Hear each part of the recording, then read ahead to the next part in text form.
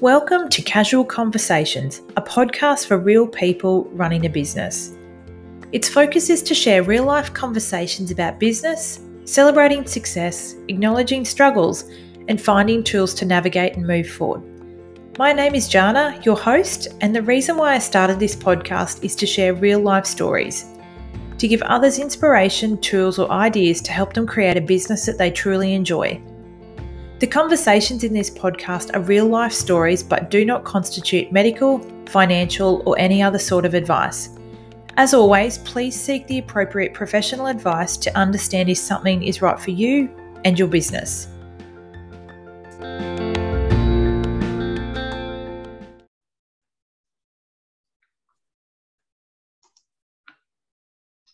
Welcome to Casual Conversations, Shalini. Thank you. Thank you for having me. I'm excited to have you. We've just been having a chat and you've just said to me, we need to start. So we're starting. As the name alludes, this is very casual. So I just want to welcome you and thank you for joining me today. Shalini, for those who are listening, has an online business called Love My Legals, which is legal templates for small business.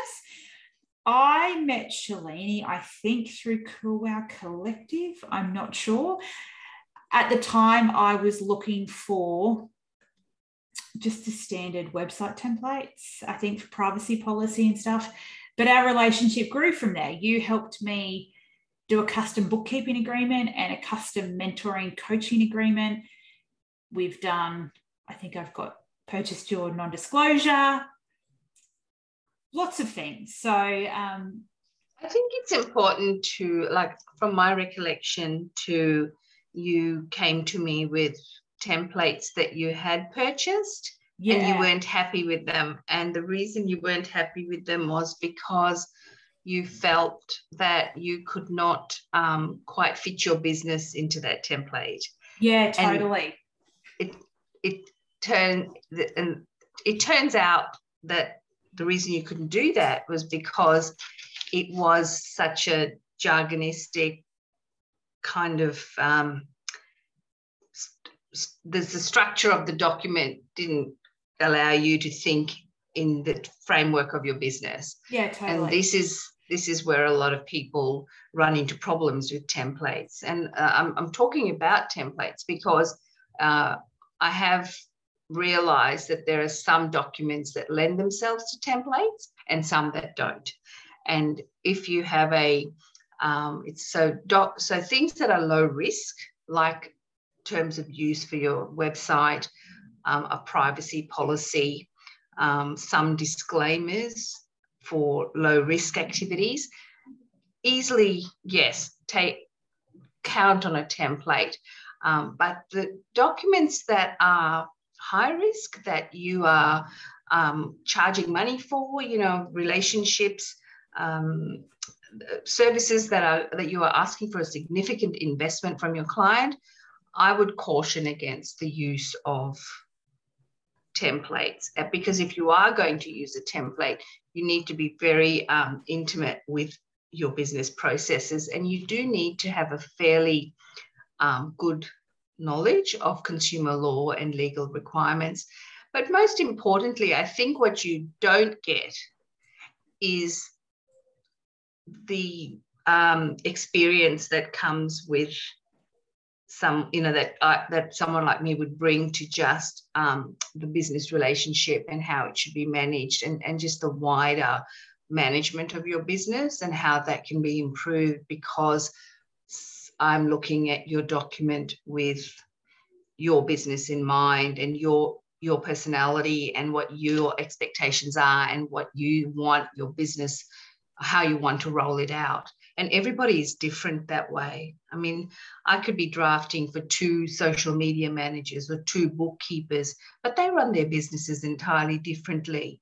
So they could get the same template and find it really hard to make it speak about them to their clients, because they don't have the opportunity to run that past anyone that is experienced in handling small businesses as they structure and develop their services.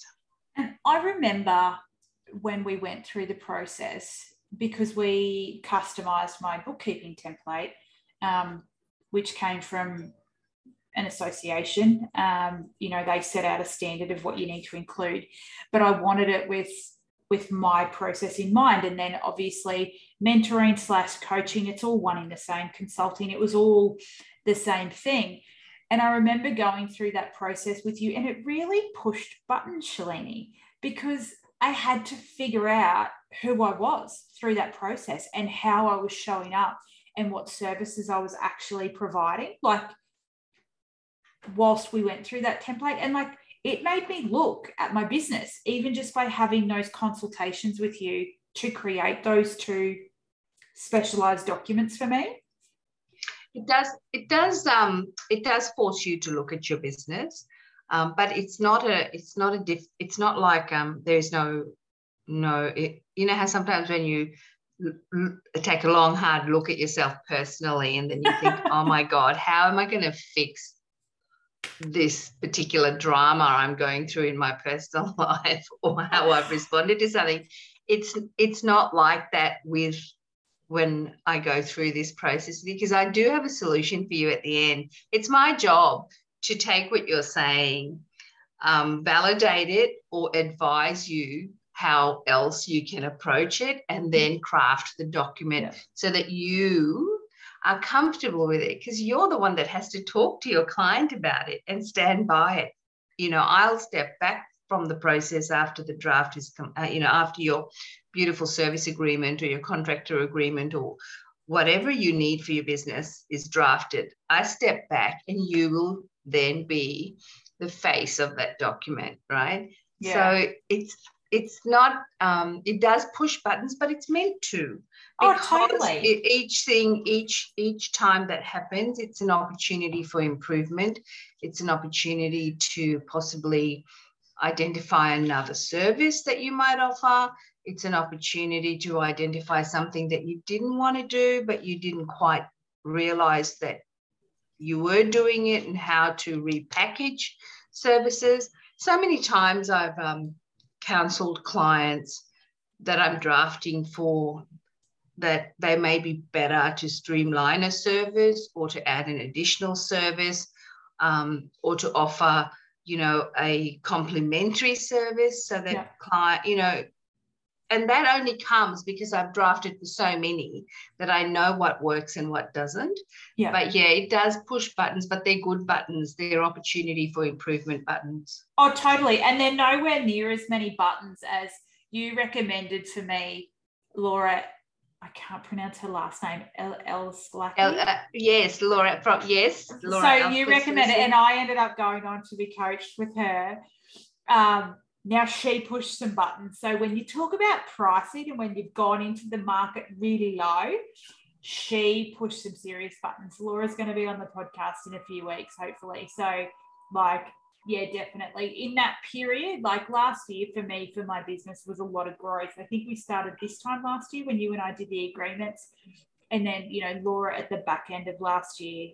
Yeah, I think it's positive, because it gets clear on the service you want to offer and how you want to show up for your clients.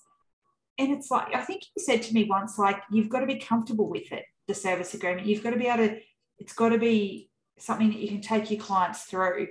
And definitely when we crafted those for me, 100%, I was so comfortable. Even a little section that I remember clearly, there was hey, if there's on-site work, because I'm 100% online, if there's on-site work, how much does it cost? And I was just nah, not doing it. And then I think we changed it a little bit, and I ended up putting an on-site fee in there. But that allowed me to get clear, because I'm not effective when I leave the confines of my office for a half an hour meeting. It's a half an hour drive in, it's a half an hour drive out. So even just that little thing in the agreement to say that I'm not a bookkeeper who will visit on site, that's not my service. So yes, I think that's the finer details that people miss when either they use a generic template, or they decide to copy somebody else's service agreement, or they decide they're going to slap one together by cutting and pasting various clauses and paragraphs from different documents that they have picked up along the way. Look, I understand, when you're starting out that that you have financial restraints, right? That you have so many things to pay for. Where do you fit legals in? Couple of things I want to point out is that you need to prove your service before you know what you're doing. So I do not draft for you unless you can tell me that you've sold. Yeah, okay. Right. I mean, you might have, I certainly will talk to you about it, and I will guide you about it, and I'll tell you what it'll, cost to have a particular document drafted. But I would say to you very strongly that you have a lot of work to do before you arrive at a point where you are ready to invest in a custom drafted service agreement. And that's usually after you have sold a few of your sessions. Yeah. And it's a thing. Yeah. Okay. If you haven't sold that and you're wondering about what to do, then you just, talk to me. I will say to you, okay, you need to have actually, tell me what you do. What are you selling? And I can probably make sure that you are properly supported in crafting your service first, taking it through to having sold a few of your sessions or your service packages. Then when you know that it's a thing, this is what you want to do, then we need to talk about, okay, let's custom draft your service agreement. But in the meantime, you have a website going. There are templates to sort that out. Yeah. And there are ways of communicating with your client in those your first couple of clients that will, to a degree, cover you enough. Yeah. Just so that you get to a point to say, right, okay, people are going to buy my services. It's a thing, and now it's time to invest in it. Yeah. I think that that's really important. I mean, I feel like it's a bit like people with an e-commerce site. Yeah. Right? Now, I have a refund policy they can use temporarily as a template. But there are many e-commerce sites that simply do not become a thing. People spend the money to build it, they put the products in, but for one reason or another, nobody's buying. Yeah. And that's not a legal issue. That is a marketing issue. Yeah. Right. They may go on to solve that, and then the sales start coming in, and the problems and issues that arise with the sales start presenting. Yeah. That's the time they need more than just a refund policy template. And I guess, so I've got clients in the fresh food space that have e-com and physical stores. Like when we talk about people like that, they have to have a custom refund policy because their stuff goes off. Like, what is their policy? Does it need to be photographed? Do you have 24 hours? Like, is it packaged right? Like, was it frozen? Was it stored? Or, there's lots of considerations depending on the business. Like, it's not just the physical buy address kind of thing. Like, e-com's now across so many industries. That's right. It is. And it's also something that is quite niche. So your market is going to be, a certain demographic. They're going to have certain characteristics. So whatever agreement you come to with people about how to do business with you is going to differ from business to business, right? So like your document, your e-commerce agreement, your terms are also, they need to reflect what you do, how well you do it, why you do what you do.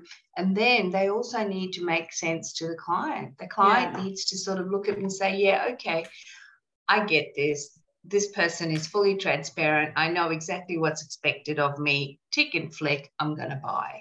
Yeah. So in that space, talking about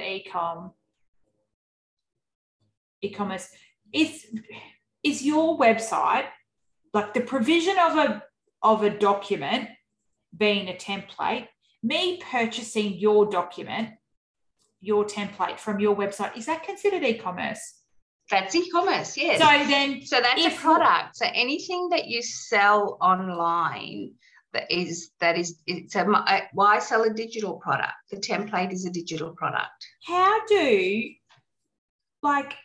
and I'm asking this from a selfish perspective. When we started, I have got ideas that I want to create digital products.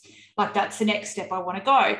I've got all of these ideas and I can create videos. So what, in your experience with people who are selling digital products, whether the sale is complimentary in that it's a free digital download, or it's a small, low cost, pay $99 and you get all of these business templates or whatever it might be, do you find that there's a no refund on that because you can't get it back? Yes. So with digital products, once there's a download, your obligation to refund is, you only refund if there is a defect in the product, or okay. You don't have to refund for change of mind if they maybe they picked the wrong product or they changed their mind, they don't need it anymore. That's your discretion, but you're not obliged to do that. So digital products are a little bit different from physical products because there is the nature of the product does not lend itself to it being damaged or being having gone off or being damaged in transit or anything like that. The only thing that could possibly go wrong is if at your end something happened in your online back end, and wrong products got downloaded, or you had the wrong information in your download, or your video itself was the wrong video. You uploaded the wrong video under the wrong tags and all that. That's the stuff that you mitigate. The time, yeah. That's the stuff you mitigate if you're okay, well, whoops, sorry. So if you're asking me that if you recorded a series of business videos and you wanted to sell them as an educational pack for, say, getting your bookkeeping organized as a startup, right? What is the video 1, video 2, video 3? Now, and you sold that. That's a product. Okay. So that's a product on your website. There's a couple of ways that product can be accessed. It could be they go on a portal and access the videos, or they access it on Vimeo, or they just purchase they just download the video. Right, they just download it. Or it goes to their email, it's a deliverable. Yeah. So any of those things can happen, and then they purchase it off your e-commerce platform, the right to access that video or download that video. Yeah. Right. Once that's done, then the terms around refund is minimal because there isn't any particular terms that would apply in that case. But your terms that you have to pay attention to is in relation to the intellectual property in that video. Yeah, because that was what my next question was. How do you stop? So privacy policy is quite simple. It's not simple as in I'm not discrediting your profession. It's small, it's a lower cost template. How do you stop people from buying it once and then just spreading it far and wide? Well, your terms, for one, at the point of purchase, is to be very clear that the digital product is copyrighted to yourself. The other thing is how you make that accessible to people. It could be viewer only. Yeah. Via a platform. That's pretty common. You will also need, most people are not going to do that. They purchase it for their own use, and that's another thing that needs to be addressed in your terms. What you need to, though, be aware of, and your terms need to include this, is that copying or modifying or sharing for any purpose is not allowed. It's prohibited.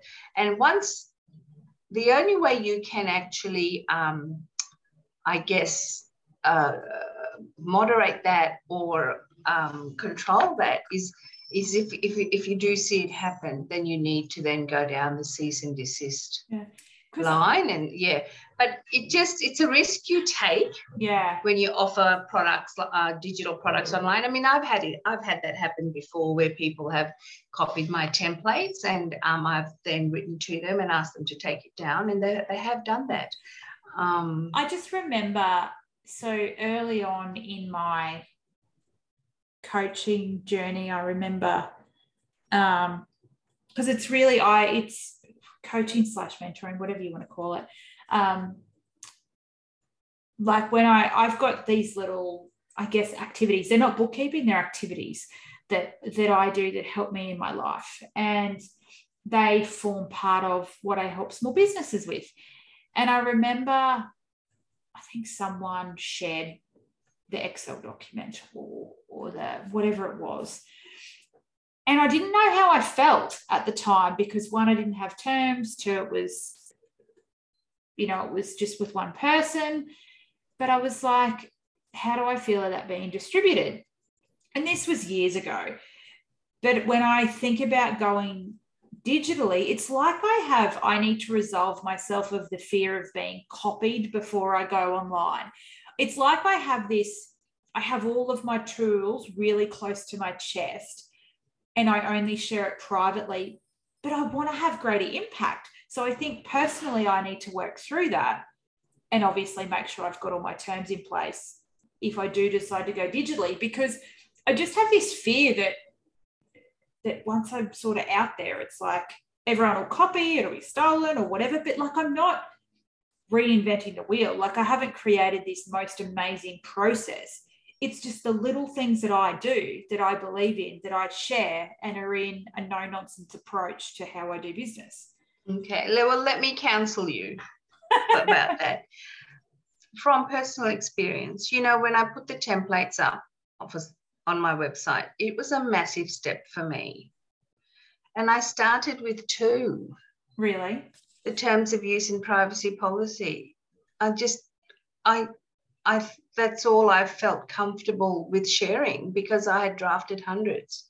And I thought, okay, I'm comfortable now that this will apply to most businesses with very little risk attached. There isn't a lot that can go wrong with these documents, and they do need them, and I don't feel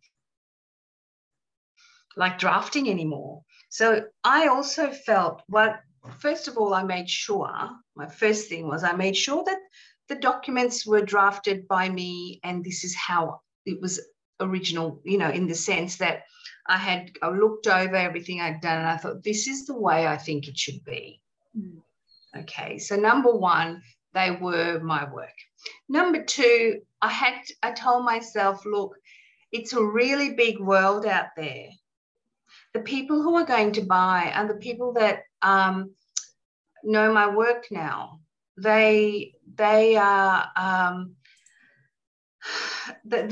people that follow me because they know that how I work, it resonates with them.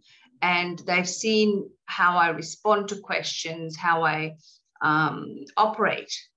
Okay, this is in the online world, in different business groups, in different masterminds I've been part of, in different forums I've been part of, in the newsletters I write, in just generally how I show up. So when you launch a digital product to solve a problem for a particular market, I think it's really important that market knows your work to begin with. Yeah. And they know who you are. So if you can be sure of that, then don't worry about it. Just start with 3 documents and launch it, 3 templates that you feel is you and is going to really help people. Put a price on it and put it up on your website. I think you need to swim in your own lane with that. Yeah. the worrying about copying can be only, look, whatever you can do about the worry with copying, you can deal with in your terms. Yeah. In your e-commerce terms. Yeah. And the rest of it is out of your control. You just need to forget about that and swim in your own lane with it, because you're asking to solve a problem that we don't have. Like, it's actually a problem you've created into bigger than Ben-Hur in your head. Yeah. In fact, it's not a problem. I've had my template shop now for maybe 4 years now, and I now have about 18 plus templates on my website. And when I say 18 plus, I mean they're different combinations of templates plus individual templates. And I have plans to introduce more, but I get caught up with custom drafting, and I also get lazy and I don't do it. But all I'm saying to you is that if you're planning to go down the e-commerce path and you've got certain templates you want to share, don't be afraid to do it. It's not, copying is the least of your problems. Finding your market is probably a bigger problem. Yeah, see, I know what I want to do there. Like, I'm going to go safe. I'm going to create something that's just solidifying the relationship I have with a certain group, and I'm going to digitize it. And then, because I know it's just like a resource there from them, it's just an additional resource. It's something that I can call on, and I'm good at, and I work with this group regularly. So for me, that's a really easy start to get the confidence up. And then, like, I feel like I will be like you in the sense that it will grow and it'll just be this database. Can I ask you a question? Sure. But before you do, another tip I would have for you is find what you love doing the most on the one that thing that you like doing the most, that you want to have the most involvement in personally. So, for example, for me, it's custom drafting, right? I love to custom draft documents for unique businesses. Yeah. Okay. That's my love. That's where that's my high-end work, right? The stuff I don't like doing is privacy policy, terms of use, disclaimers, early startup documents like the NDA, which I felt should be accessible, like the speaker's agreement, like the podcast guest release. Now, these are all things that are fairly templatable, right? So I was drafting them and I'm thinking, no, wait a minute. I really don't want to do these ones because I feel like there's a big similarity between them. They can be templated. What I do want to do is the unique stuff. So that's what you might want to do, is only template that stuff that you kind of know of really well, but just feel like, well, it's nice to be able to say to a client, I have a template for you. I've drafted it myself. It's a much cheaper option. I actually don't draft these for clients anymore because I've drafted hundreds and it's based on this. Yeah. So right? for me, it's like, here's the conversations, here's the level of education that I have in business. It's across 6 to 8 areas. These are my areas.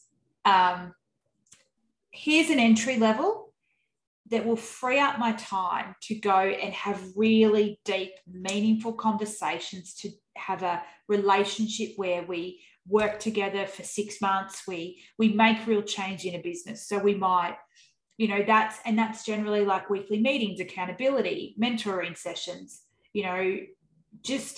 I really invest my time and energy and love into the businesses to make real change in the guts of it. But there's a level of understanding, and for people who can't afford that level of mentoring with me, that I can still help them. it's like the startup phase, like you say. It's those little, the little conversations that I have early on. That's what I feel like I can replicate. I do have a question when you first transition to having an online store. Did your heart sing when the first sale happened? Did you just go, wow? Because it's not passive, and I don't want it to be like, it's not no work. But is it nice for you to wake up in the morning and there be a cha-ching and there be a sale? Absolutely. Look, I was really lucky. When I launched the template shop, it was a very quiet one. I just did it, and then I put up a few posts about it, and I got a sale the next morning. Wow. Okay? So I was I didn't expect that at all. And I was really surprised that it was, people, no one was more surprised than me. And I think that that's just lack of confidence at the time as well. It was all very new to me, and I thought maybe it's just me wanting to do this, and it won't happen. I also had in my mind that I was, there are other really big companies that offer this whole template thing online, and why would anyone come and buy my little ones? But I haven't looked back. Yeah. Having said that, though, the reason why people buy my templates is that behind the templates, there's me. Yeah. Okay, so if they have a question, it's really a person that's answering them, not some unnamed, Bot. Yeah, that's one consideration. And the second thing is that over time, like those clients that do purchase the templates, they're followed up, post-purchase to see how they're going, and invited to come back and talk to me if they have other concerns about their business or the template. If it's a simple question, I deal with it. That's no problem. If it's more complex, then I have a service that they can upgrade to, right? Which is what we did. Like, so when I think about it, really, the 12 months of our life, like when I decided that I wanted to start a podcast, despite the fact that it needed to be low cost. So I don't have an editor as much as I know of people who use editors. Like it's in my office. It's not soundproofed. The only thing I knew that I wanted was your podcast guest release. So I knew that in my budgeting, when I could afford that, that's what I was going to do, because I knew that I wanted to protect myself and the distribution of the audio, visual, whatever it is. So like, I think you've created that relationship with me, because I've come back. Now I think about it, the other day we did a consult for an NDA and something to do with employing someone. So like, it's evolved, and I think it's because you're there and I know you're there. Well, I see the template offering very much as something that helps your clients out, gives them a leg up. When they're ready for more sort of additional support, there's the relationship there. My website is not really about my templates. My website is really about service. Yeah. Okay. The template is just one way to help you. I do get people that still want me to draft. They don't want to use a template, even if it's there, even if it's suitable, even if I say to them... Do you just use your own template then? Well, no, I have a different process. It's important to me to find out why it is that they don't want to use the template. Okay. Yeah. And usually that conversation reveals something that needs to be managed about how they're thinking about their business. So that's where the work goes. Yeah. And ultimately, I feel like tweaks have to be made. They're not comfortable with actually writing about their business anyway. Yeah. Or they're too busy, or they've just got the funds, they can't be bothered. There's a lot of reasons. But when someone says they're not comfortable with a template and I ask them why, and and they say, oh, there's things that they don't know. And that's when I can gauge whether I can then say to them, look, it's pretty clear in the template what you have to write. Yeah. And there's 14 days email support. You really, if you feel it's just something you can't deal with, then we'll talk about custom drafting. Yeah.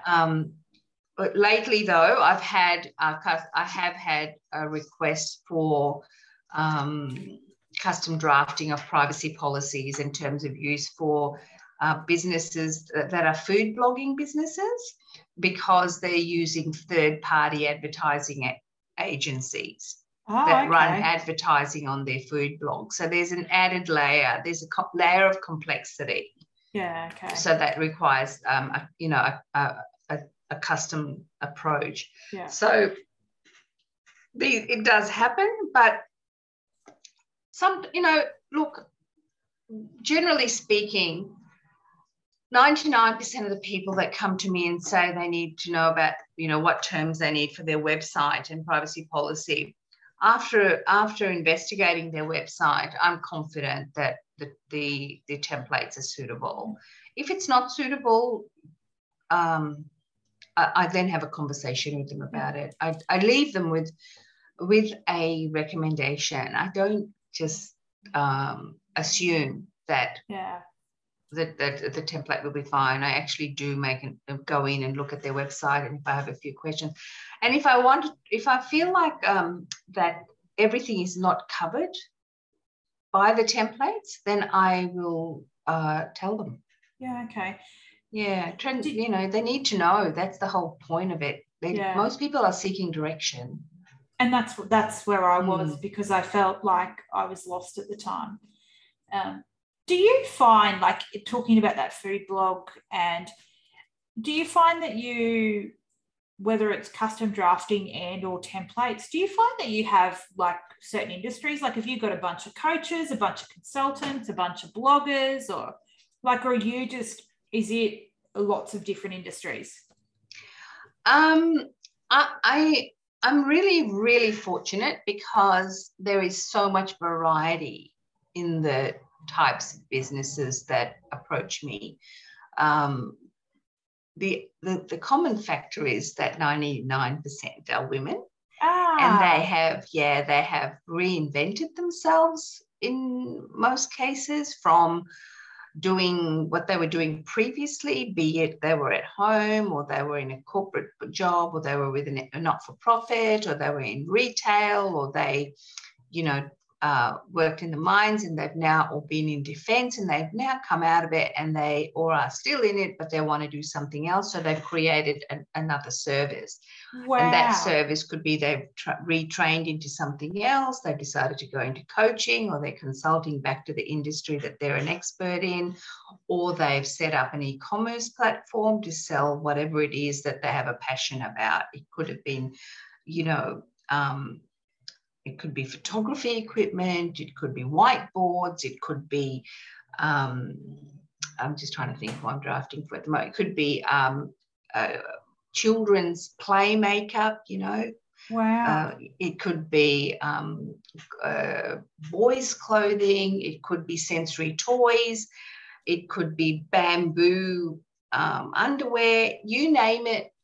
It's only as big as the imagination that people have, or how they see their life once they decide to make a change. So you went into this, did you determine, because I don't know if you've ever done a whole marketing avatar and determined your ideal client, did you fall into the fact that it was 99.9% women, and they are women who have reinvented themselves? Because I'm finding this hilarious, because I feel like that's what I did.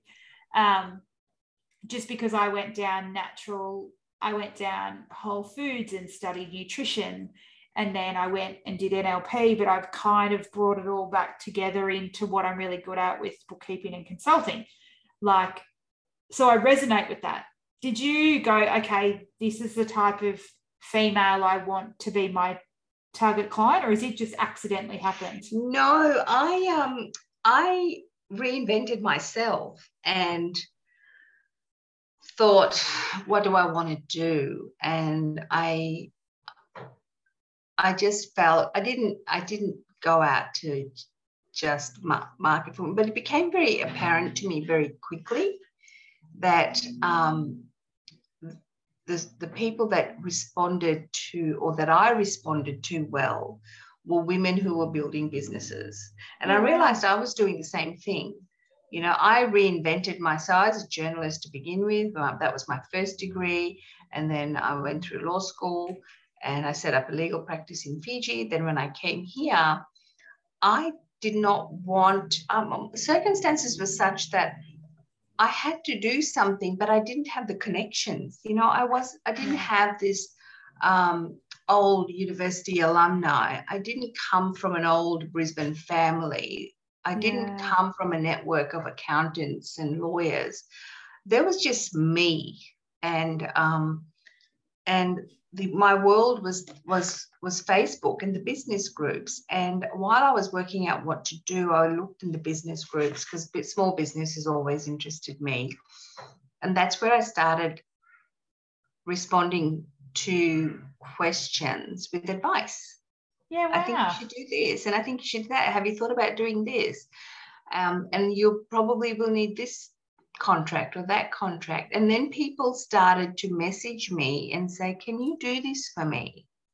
Yeah, wow. Right. And I then realized that I had to set up a service, because to give legal advice, you can't just, and you know, you have to be properly registered and everything like that, and have your insurances. So I did all that. But I still wasn't sure where I was going with this.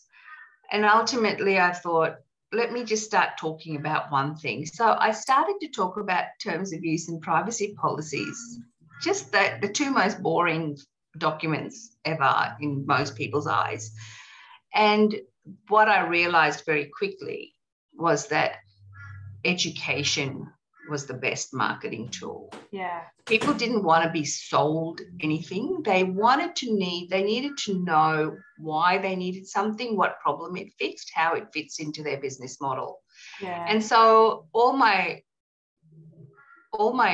marketing really until recently has been education, and it continues to be.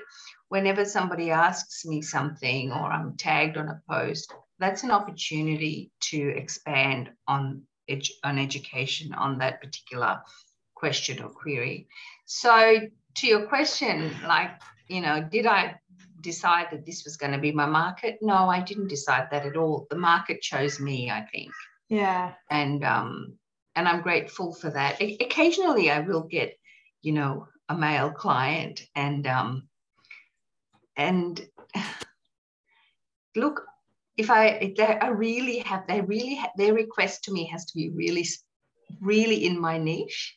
Yeah. I really, you know, it has to be something that I do, that I really enjoy doing. Otherwise I will refer them, because I feel like, you know, we choose who we work with, and there's a reason for that. But the male business owners that I do draft for, that they do appreciate the work because of the detailed approach that I take. Yeah. It's not just, you know, a precedent whipped out of the legal services software and filled in with, you know, they're actually quite surprised at the process that I engage in order to get a document. And my most recent client was a HR company, an analytics company, and that client, he required a contract review. So they were engaged by a hospital to do HR analytics, and the hospital gave them a contract. Yeah, wow. Right. So he wanted that contract to be reviewed, and then from that review, he wanted like a cheat sheet for his employees so that they didn't have to read the whole contract. He wanted a document for what important information the employee should know. Yeah. That is extracted from the contract that will help them to comply with everything so that the company is, operating within the agreement. And so that was, I mean, I don't actually provide that. That is something he came to me with and asked me to do because he couldn't find anybody else to do it. Did you enjoy it? I did enjoy it because I realized that he wanted me to speak to his employees in a document that was useful and that was relevant and that was succinct so that they could get on with their job. Yeah. Right. And that's really what I work at giving each of my clients is a relevant, useful document that speaks to their client or their supplier, that is, succinct and to the point and able to be understood by everybody, and contained, like it's there's not overkill. Yeah. I think overkill you in a contract kills relationships, really.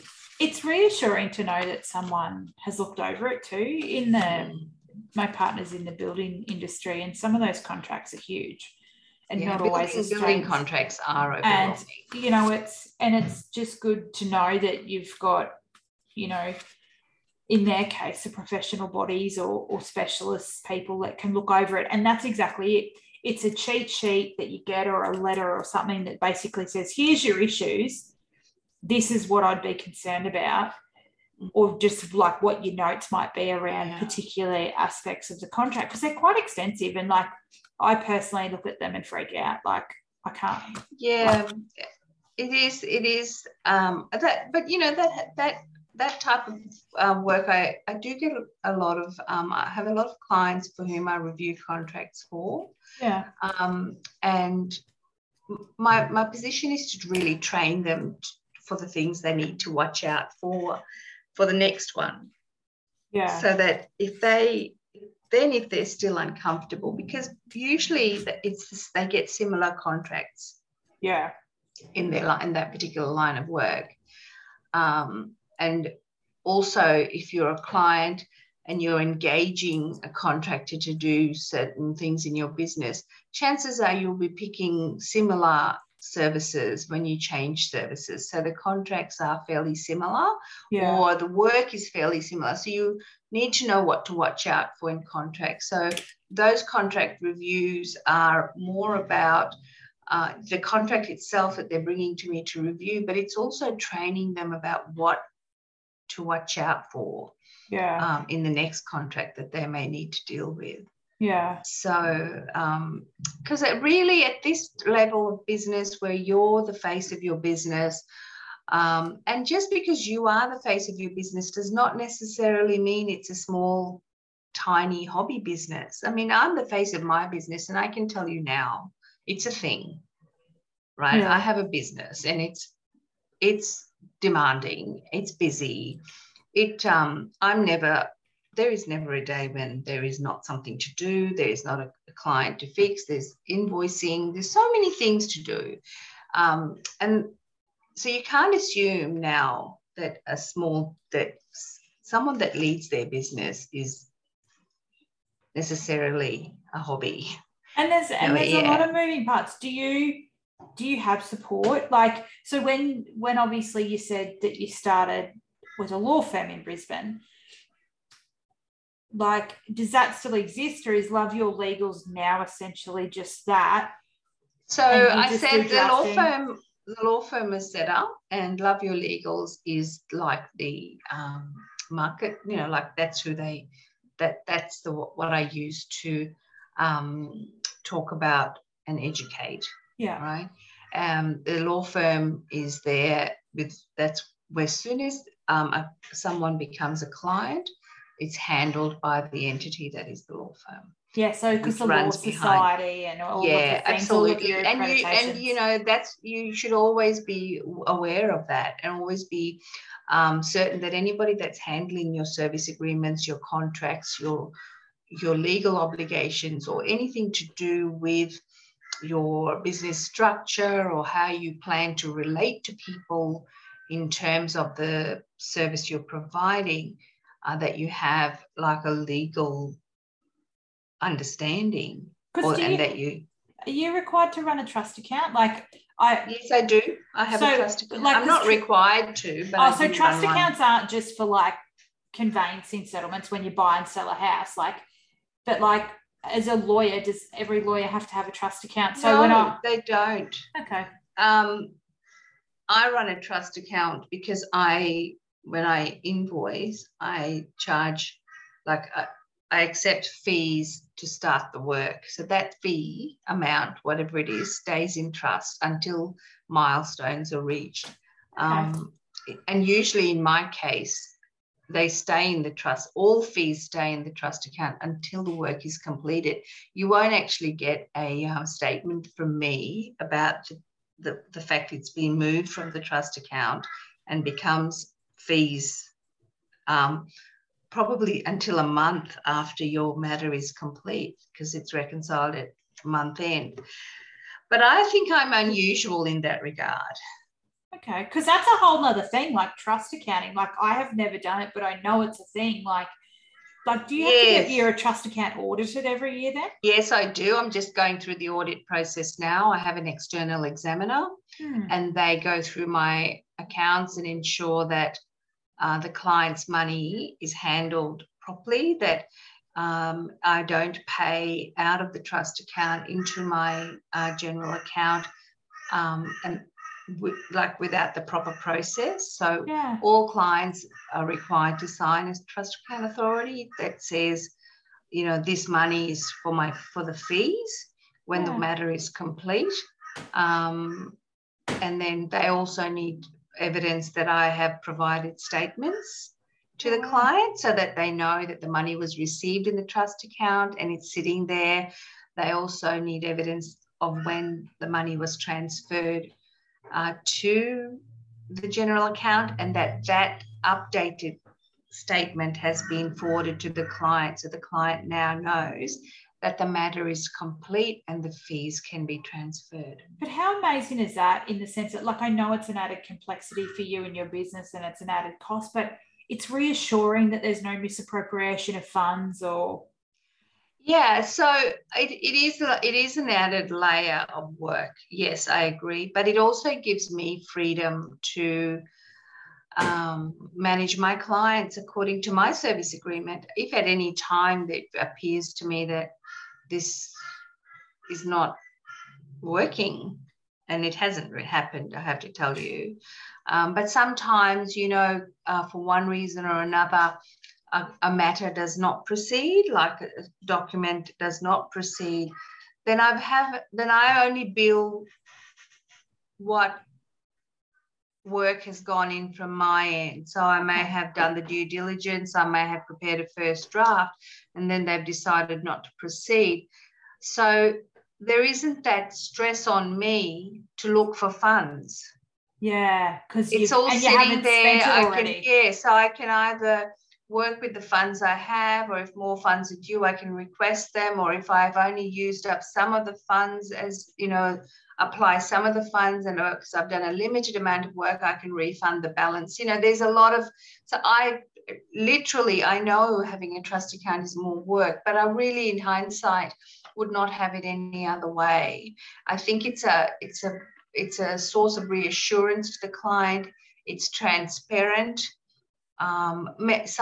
It also helps them to understand. Some clients come back to me and say, do I have to do this? And I say, no, you don't have to do it. But I can tell you that if you get into the habit of quarantining fees until the work if you can get to that position in your business, then rest assured you are not going to be playing catch up all the time. Because it's a forced budgeting too. It isn't forced budgeting. I cannot stress. I mean, lawyers are required to have a trust account if they're accepting fees up front. Yeah. Which is in my case. And I don't recommend, many small businesses come to me for drafting. If they have a service structure that does not have a component of their fees requested up front, I do a session with them about that. Usually they don't know they can do it, or they have a mindset about, will the client give me any money to start work?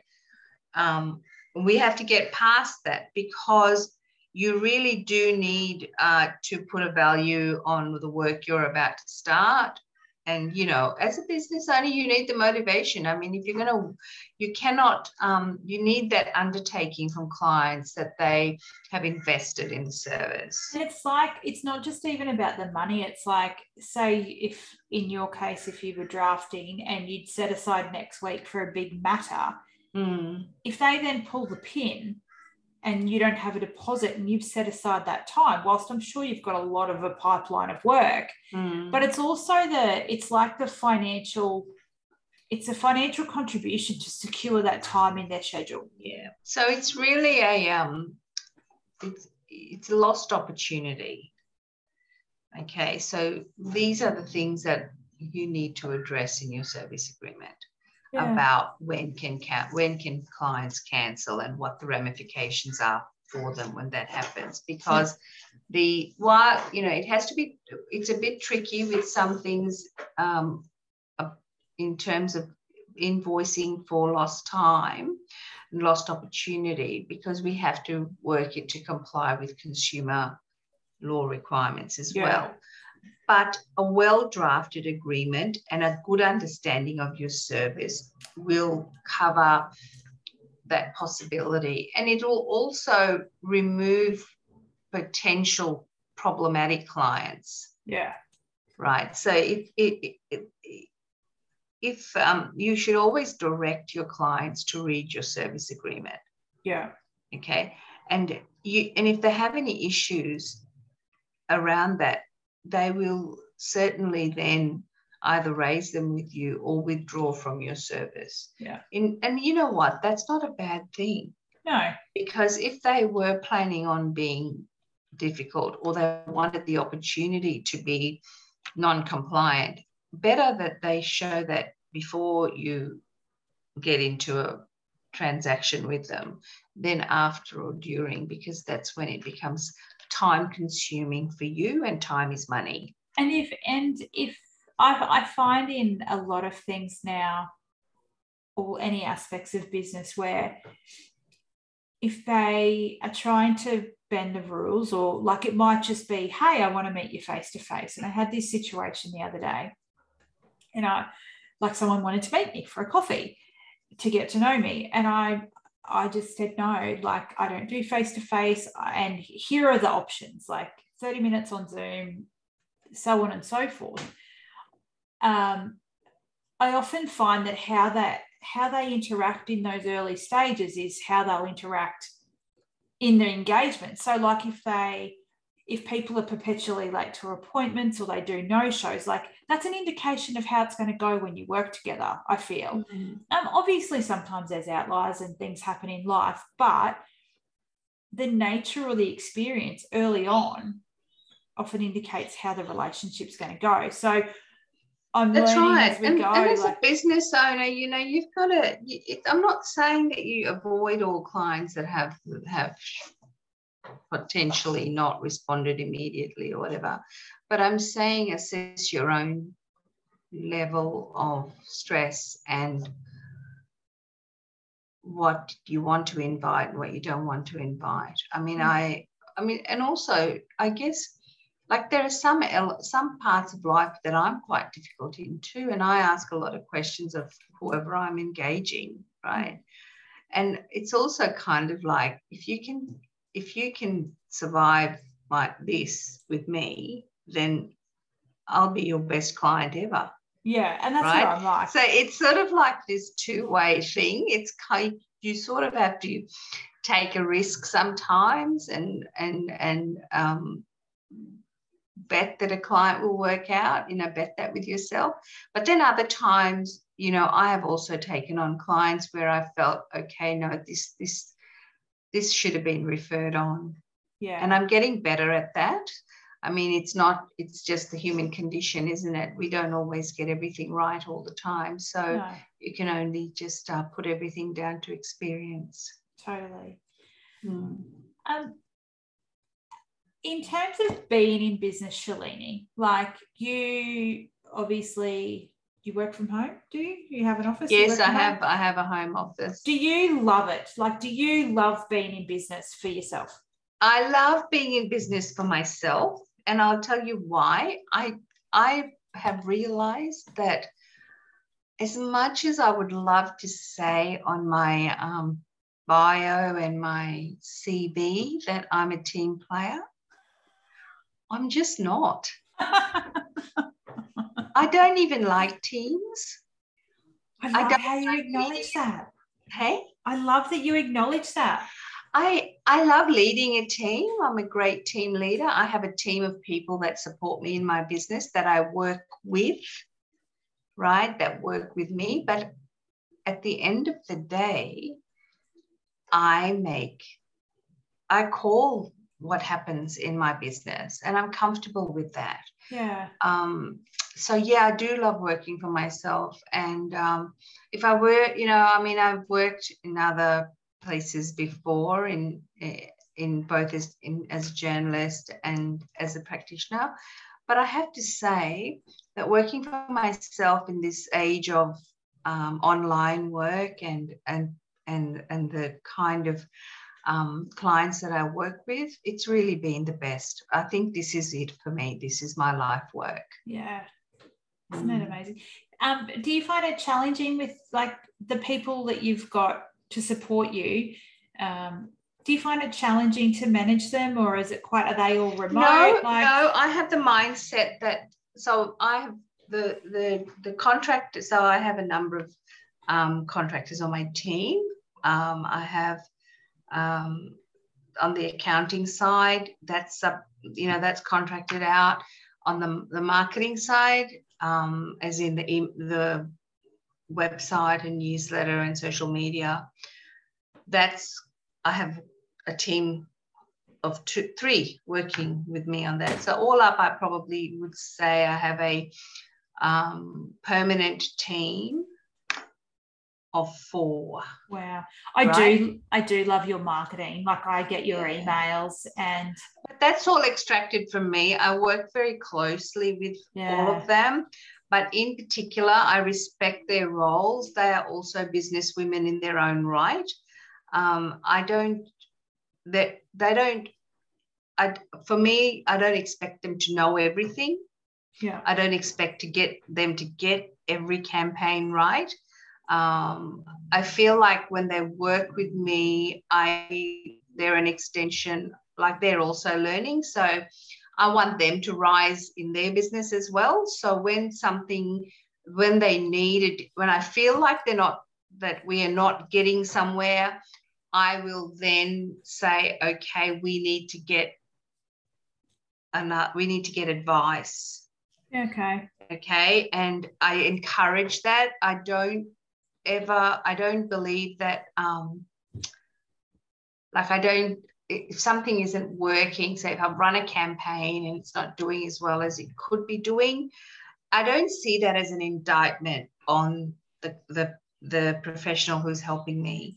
I see that as an opportunity for her to grow. So we must get a mentor for her. Yeah, okay. To get her over that line so she can come back to me with an improved service, all the while continuing on with the wonderful work that she's been doing. So it's a very different approach that I have with my team. I don't, because I get a lot of support knowing that they're there and I can rely on them. Yeah. So my give back is that that I support them right back. Yeah, and you're loyal. Can I ask in that space, like with your marketing, because obviously I personally haven't done it. I understand the importance of it. But did you go heavy in SEO when you created the website and like that digital, like the presence, or has it just grown from what you said before, Facebook groups and? It's been organic. Okay. I showed up in the business groups a lot. I enjoyed responding. I built relationships. I put my head down and just kept going. I tried to state whatever I wanted to say as objectively and kindly as possible. You know, it's really been a case of swimming in my own lane. Like, I just told myself, this is what I want to say. This is how I can help. I'm just going to say it and let it go. Yeah. Let it go out there and let the message land where it will. So that has and continues to be my marketing approach. I'm really proud that the business has gotten to where it has on being fairly organic. It's only this year that I had the new website done and SEO'd. It's only this year that I've run a few Facebook ads to see what they would look like. And how did it go? Has the results been different? They were okay. I feel like with the ads, I don't know. We're still refining it. Yeah. I think it takes time. And I've never, I look at people that buy my templates invariably buy them on the recommendation of other people that have already bought them, or they buy them because I've said, I think you should, this option will be fine for you when they've come looking for, things that I have templates for. I have an affiliate program that's well managed, that a lot of, I have website designers who are affiliates and that use the templates for their all of clients. my stuff has got crafted by Love Your Legals copyright on it. Yeah. And everywhere I've got Love Your Legals is clicked through to your website. Obviously, I'm an affiliate to Love Your Legals, as a disclaimer to that. Yeah.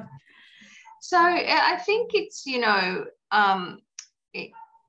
if you're asking where did it start, it in the space that I operate in, which is with women who are reinventing their businesses and setting up services and e-commerce platforms, it had to be organic. Okay. Because that's where they hung out in the groups, chatting. Yeah. Seeking advice from other women. Are they still there, or do you feel like in the last couple of years, has everyone moved from Facebook to Instagram to TikTok? Because for me, I feel like Facebook is just a wasteland of no one, apart from in groups, like they're in groups. Well, I'm not on TikTok, but I do have an Instagram presence. I still feel Facebook is very relevant. I get a lot of my clients that contact me from really big female-led business groups. Oh, okay. Yeah, I feel that in the first instance, people, especially women who are entering the business world, who are deciding to create a service, who are deciding to set up an e-commerce platform, they will go to a Facebook business group that for advice. Yeah. And that's really important to recognize that is the forum where they can get good advice and good referrals. Yeah. Okay. Because Facebook is still, business for women still starts with a conversation. Yeah, totally. Yeah, and it's only a little bit later into your business, I think you get the confidence to go into Instagram and TikTok and Twitter. I'm not on Twitter. I do have LinkedIn, but even then, I still feel that the conversations are still relevant in the Facebook business groups. Yeah, very much so. Yeah. I think a lot of it, even just recently, a lady has booked a discovery call with me, and I only have a small following, but I think just showing up, and for me, it's just continuing the conversation around whatever I'm talking about. Like I'm very talking about everything. So anything in business, in my experience. And I just think to be front of mind, like I'll look at my email campaigns and there'll be no click-throughs, and I often wonder, and I'll change the way I do it a little bit because it's all me. Like I write it all and I do it all. I often wonder, like, are they reading this? And I actually put that in last week's, and someone actually replied and said, yes, we're reading this. Thank you. So whilst they might not have engaged my service yet, they're there and they are reading it. They are engaging. It's just been front of mind for them when they're ready. Yeah, and I get clients who email me and say, I've been following you for 3 years. Wow. I'm ready now for you to help me with my legals. Yeah. Or they write back to me and they respond to the newsletter and say, I've been watching your work for the, last 2 years, or I've been following you in such and such group, reading your posts every time you get tagged, and now I've got a business question. Can you help me? Yeah. So people are watching. They need time. Yeah. That's the thing with, I think people think it should be, nothing is an instant success. I don't know. I never believed that. And it's perseverance that's the key. I mean, I just put my head down. I had no choice. This was it. I did not have a second job. I did not have another business. Oh, so this had to succeed. This had to succeed, yeah. And it was what I wanted. And I did know that I had the capacity, the ability, and I also loved it. Yeah. So I think all those things matter. The most important thing was I showed up consistently with the same messaging and the same product and the same services all along. So people are not confused about what I do. Yeah, they just know that she's the terms and conditions lady, or she's the service agreement lady. That's what she does. Yeah. And that's been important. That's been important in the minds of people wanting that service. Even for me, I was like, I know you're not the employment contract person, but I'm going to ask you anyway. And you gave me the and referral. People do. Yeah, people do. And I do refer. Yeah. And that's a good thing though, because then over the years, I've made sure that I found other practitioners doing the kind of work that I don't do, but who will serve my clients how they need to be served. Yeah. Now, I'm mindful of time. I've just got, because I do want to be respectful of your time, and it tends to, I can waffle on forever. I just want to quickly ask, in terms of not your structure of your business, but the back and nuts and bolts, I'm very interested in technology and as it relates to helping businesses and stuff. I was just wondering if your website is a Shopify website.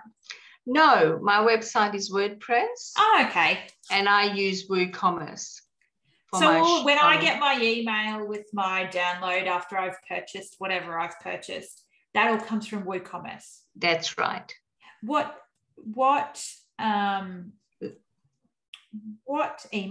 pretty emails to make your emails pretty do you use? MailChimp. Oh, do you? Yeah. Yeah, so WooCommerce is integrated with MailChimp. Yeah.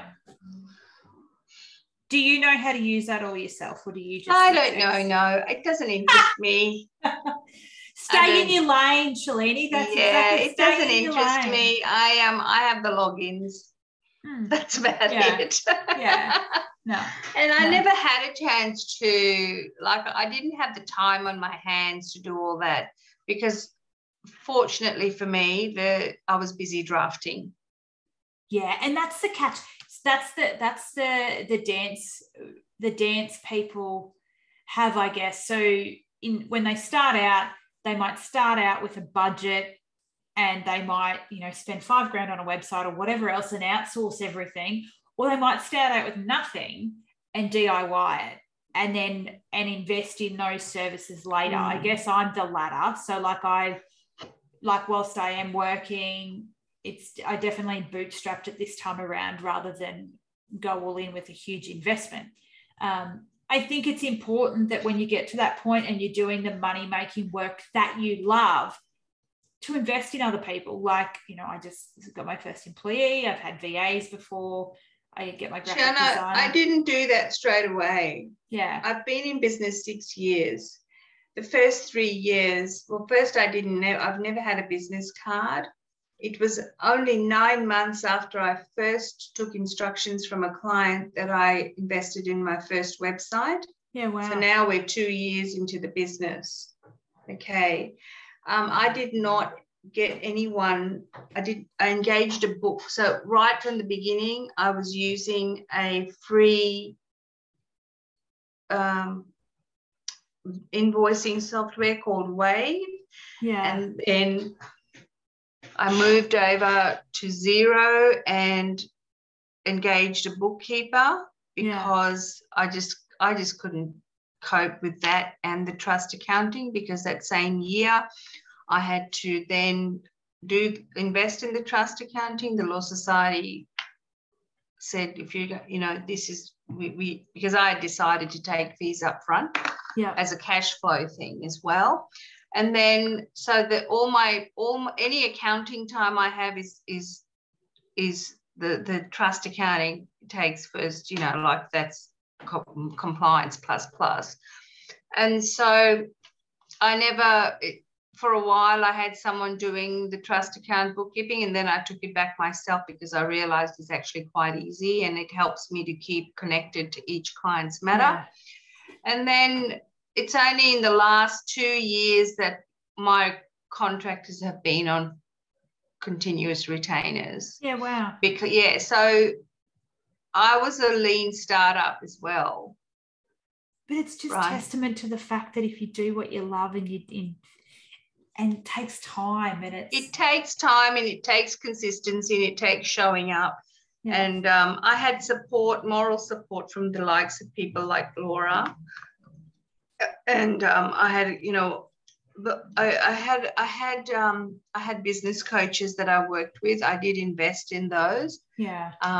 But I think at the end of it, it was just being there and being present. Yeah. And showing up that, no one can do that for you but you, if you're going to be the face of your business. Yeah. And it's the consistency, isn't it? Like, and just consistently showing up, and because that's a part of it. Like, yeah, it's definitely part of it. Yeah. Yeah. Well, I better wrap this up. Do you have anything that you want to share? So I just checked the stats of the podcast before we got on, and 75% of our listeners are females between 35 and 44. So you're talking to your audience. Is there anything that you want to share, or is there anything that you've got going on, or where you want to direct the listeners to? Look, I would love to chat to anyone that's starting their business and have not spoken to someone like myself that can confirm for them what they need to do regarding their client relationships and their supplier relationships in terms of contracts and policies, etc. Yeah. For their businesses, whether it's service-based or whether they're product-based, or whether they just need to get some mentoring around all of it. Yeah. So they're welcome to contact me through my Facebook business page, Love Your Legals, or my website. Do you offer a free call at all? Yes, I do. There is a complimentary chat under the Contact Us button that they can access, or they can just message and a calendar. I'll send them a calendar to book in for a chat. Yeah, cool. And you're behind the DMs of Instagram and Facebook Messenger, or you would prefer people to go through your website? Look, I'm not fussy. Website's easier for me because I'm on my emails all the time. Yeah. It's Instagram and Facebook business page. Like, I have to remember to look at those. Yeah. Yeah. So, but I do get to them all at some point. Yeah, no, that's cool. Well, I just want to close by saying thank you. I forgot how much I've done with you over the last 12 months, and I'm thankful. And I feel like, even just what we were talking about early on in the conversation, I feel like we've got more to come. We can do another one at another time. Yeah, so Part two. I just want to thank you for spending the time with me. I know I'm very mindful of people's time and valuing people's time, so I appreciate you spending the last hour and a bit with me to have a chat about all things business. You're welcome. Thank you, and I will speak to you again soon. Okay.